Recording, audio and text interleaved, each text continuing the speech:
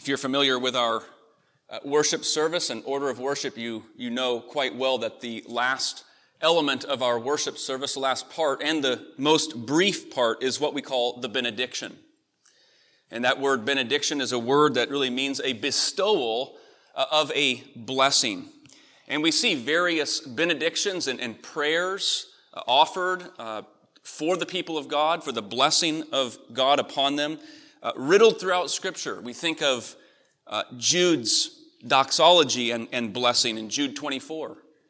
Now to him who is able to keep you from stumbling and to present you blameless before his presence. To him who is able to do this. Or Peter's benediction at the beginning of 2 Peter. May grace and peace be multiplied to you in the knowledge of God and of Jesus our Lord. Perhaps the most familiar benediction is the Aaronic blessing. That is the blessing that Aaron and his sons, those who are called to be priests, were to pronounce upon the people of God, which we read in the book of Numbers, chapter 6. There we read, the Lord spoke to Moses and said, speak to Aaron and his sons and say, thus you shall bless the people of Israel. You shall say this to them, the Lord bless you and keep you. The Lord make his face to shine upon you and be gracious to you. The Lord lift up his countenance upon you and give you peace. They're wonderful words, but we might ask the question, are they just words? Are they more than words? Are these only a mere wish for God's favor and blessing? To ensure that God's people know they're more than a wish, the very next verse, the last verse of Numbers chapter 6, we read this. So shall they put my name upon the people of Israel, and I will bless them. This is the promise of God. I will bless them. The benediction then is a pronouncement of something true, kind of like at a wedding when the officiant or minister says, I now pronounce you husband and wife. It's not a wish. This is a reality. This is true. And here as we come to the end of 1 Thessalonians, chapter 5, the closing verses, this letter that Paul has written along with Silas and Timothy to this congregation that they've helped found, he gives to them a closing benediction, a closing prayer for the blessing of God upon his people. So let's turn to 1 Thessalonians chapter 5 and hear now God's word, verses 23 to 28. Paul writes, now may the God of peace himself sanctify you completely. And may your whole spirit and soul and body be kept blameless at the coming of our Lord Jesus Christ. He who calls you is faithful. He will surely do it. Brothers, pray for us. Greet all the brothers with a holy kiss. I put you under oath before the Lord to have this letter read to all the brothers. The grace of our Lord Jesus Christ be with you. The flow of this final section in 1 Thessalonians 5 here is important to see how Paul has unfolded this and put this together. He has rattled off in a rapid fire kind of fashion, one command after another, one exhortation after another. From verses 12 and following, recall some of those that we considered last week. To respect those who labor among you, to admonish the idle, help the weak, encourage the faint-hearted, rejoice always, pray without fail, give thanks in all circumstances. Many are the commands that Paul kind of rattles off, and there are many more commands throughout the Bible. And we are given these commands for the purpose that our lives would be reflecting the holiness of God, that they would reflect God in whose image we were made and in whose image we are being renewed by the transforming work of Jesus Christ and the Holy Spirit in us. And yet, when we step back and we examine our own lives, we know full well that while we do some of these commands some of the time, we don't do any of these commands all of the time. We do some of them some of the time, but none of them all of the time. We are weak. We're finite. We continue to battle sin, the presence of the old self seeking to have its way in our lives. And so what do we do as Christians? We seek the Lord. We seek after the Lord for his help. And we say in our hearts with the psalmist in Psalm 121, I lift my eyes to the hills. Where does my help come from? My help comes from the Lord, the maker of heaven and earth. For he is my keeper. He keeps me. And here, Paul closes his letter with the hope of God's help in our lives. The hope of God's favor and blessing in the lives of his people. May your whole spirit, soul, and body be kept, be preserved at the coming of Christ. He who calls you is faithful, he will do it. Paul does not give assurance about their sanctification or their glorification to come by just offering them a set of tools to be used. Here's a hammer, here's nails, here's lumber. Now go build. Go build. You're on your own. Right? No. What does he do? He points to the chief architect, right? The ultimate builder of their salvation, which is God himself. We remember Paul's words in Philippians 2, familiar and powerful words, where Paul says, now you work out your salvation with fear and trembling, for it is God who is at work in you, both to will and work for his good pleasure. In St. Augustine's Confessions, that autobiographical work of his, I think chapter 10, Augustine offers this prayer that people have struggled over in church history. O Lord, essentially he says, O Lord, command what you will, but give or will what you command. Almost could come across as if we have no responsibility. But Augustine understood that while God has every right to command what he will, what he desires, without the hand and without the help of God, he's going to be hopeless for a life with God, a life reflecting the likeness of God. And here in Thessalonians, Paul is not only pointing to the work of God and the help of God, it's the blessing. It's the blessing of God.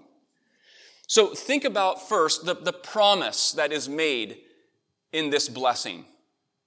The promised blessing. He says, may the God of peace himself sanctify you completely. May your whole spirit, soul, and body be kept blameless at the coming of Christ. He who calls you is faithful. He will surely do it. Paul is not offering a mere wish for their well-being. It goes beyond his own personal ambitions for their own faith and their future. You and I might write a get-well card for someone who's ill, who's down, and while our words might be a lift, an encouragement to them, our words don't have the power to sustain their life. Our words don't have the power to ensure their future. But Paul here is directing the Thessalonians to the source, to the source of their present blessings and their future blessings. It's God himself. And he stresses that by using the word himself. May the God of peace himself, stressing God's role in this, may he sanctify you. May the God of peace himself keep you at the coming of Christ. He is faithful. He will do it. The promise of God's sanctifying work in our lives and his promise to preserve us to the end reminds us of something very important as we go about our Christian life and journey, and that is the posture of God toward his people. The attitude, the posture and the heart of God toward his people. If we are upset perhaps with a friend or brother or sister or sibling, and we're in their presence, we might look down. It might be our physical posture, or we might turn our back. We need to remember that the posture of God toward us is not a posture of indifference. For us, there may be many people or things to which we feel indifferent.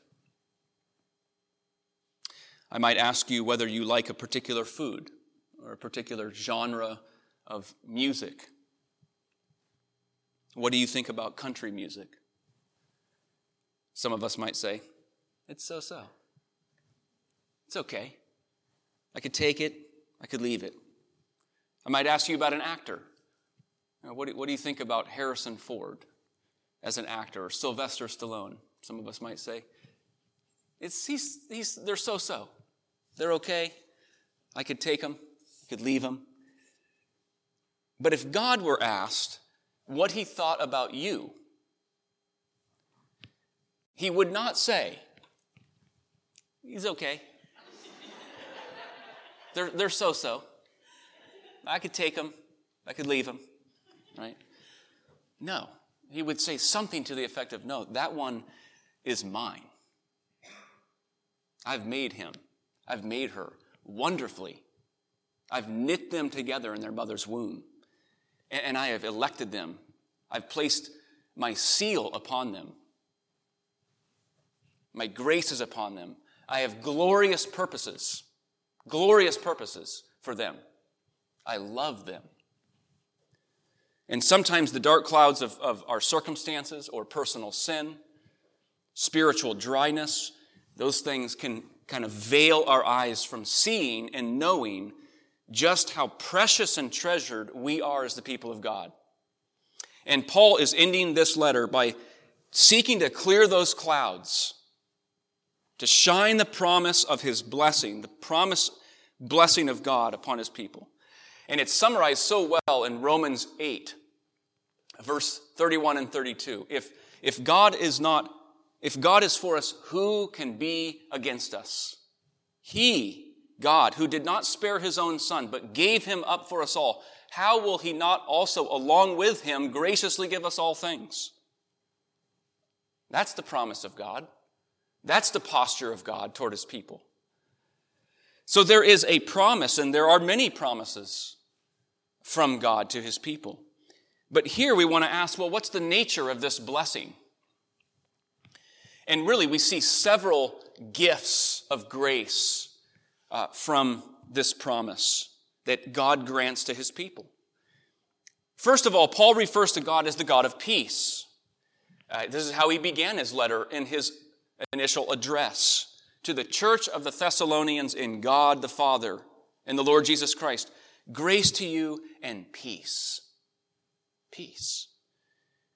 This is not just a greeting at the beginning or at the end of his letter. This peace is a new reality. They have peace with God, a peace they did not know before. God has reconciled these believers to himself through the cross of Jesus Christ. This is a peace that is permanent. And we should remind ourselves, this is not what the world has. The world is not at peace with God. God is not at peace with the world. That is a peace that only is obtained through the work of Jesus Christ, being reconciled to God. They also have peace with one another. Here they are, adopted into this new family, the family of God. And Paul has exhorted them to brotherly love throughout this letter. This new relationship of familial love. We've heard exhortations about helping the weak, being patient with all, seeking to do good to one another. So there's this peace that is being worked out in their own familial relationships in the body. And then they have peace within. These are all true for the believer. Think of Paul's words in Philippians 4. Don't be anxious about anything, but in everything, through prayer and petition, present your requests to God, and the peace of God, which surpasses understanding, will guard your hearts and your minds in Christ. I've often wondered, what does Paul mean by a peace that surpasses understanding? Well, it's understandable to feel or sense a kind of peace in your life when things are going well. That's an understandable sense of peace. But the peace of God goes beyond that.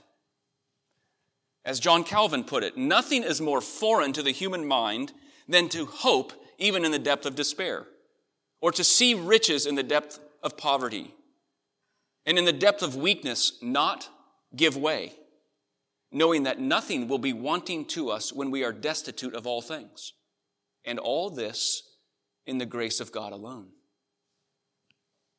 Right? When many things outside of our lives, within, seek to disrupt our hearts, it's only the peace of God that has the power to create inward calm. Inward calm amidst storms.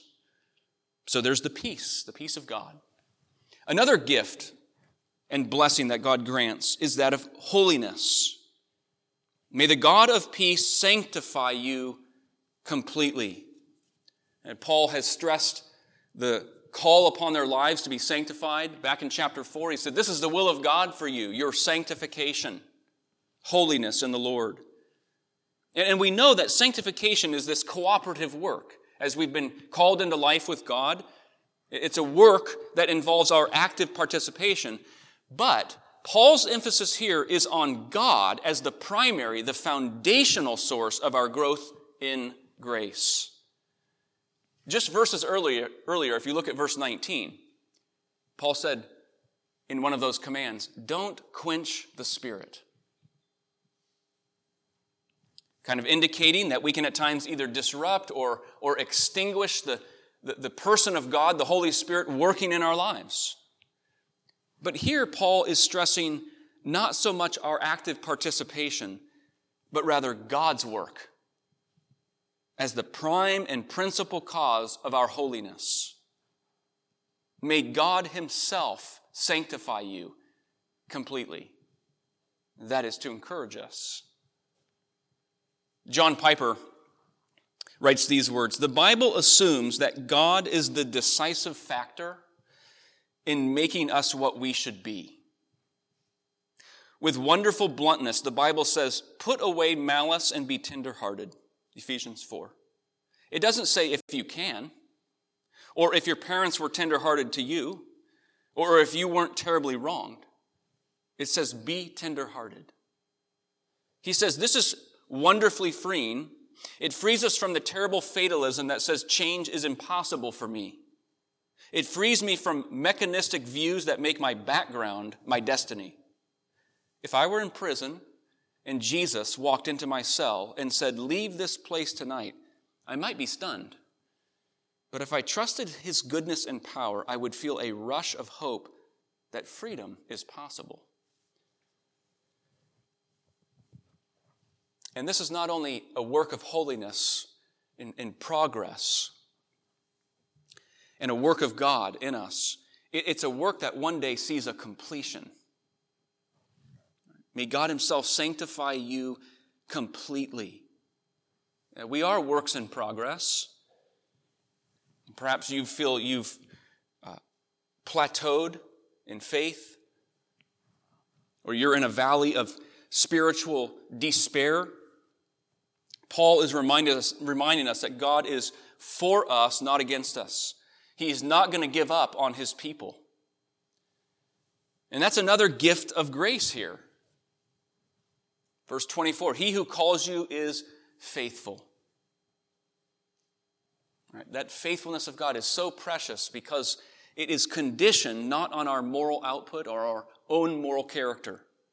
It's conditioned on his own character. It's built on his own character. He is faithful. We are not. Our faith wanes. That's why we hear in Scripture words like, I believe, but help my unbelief.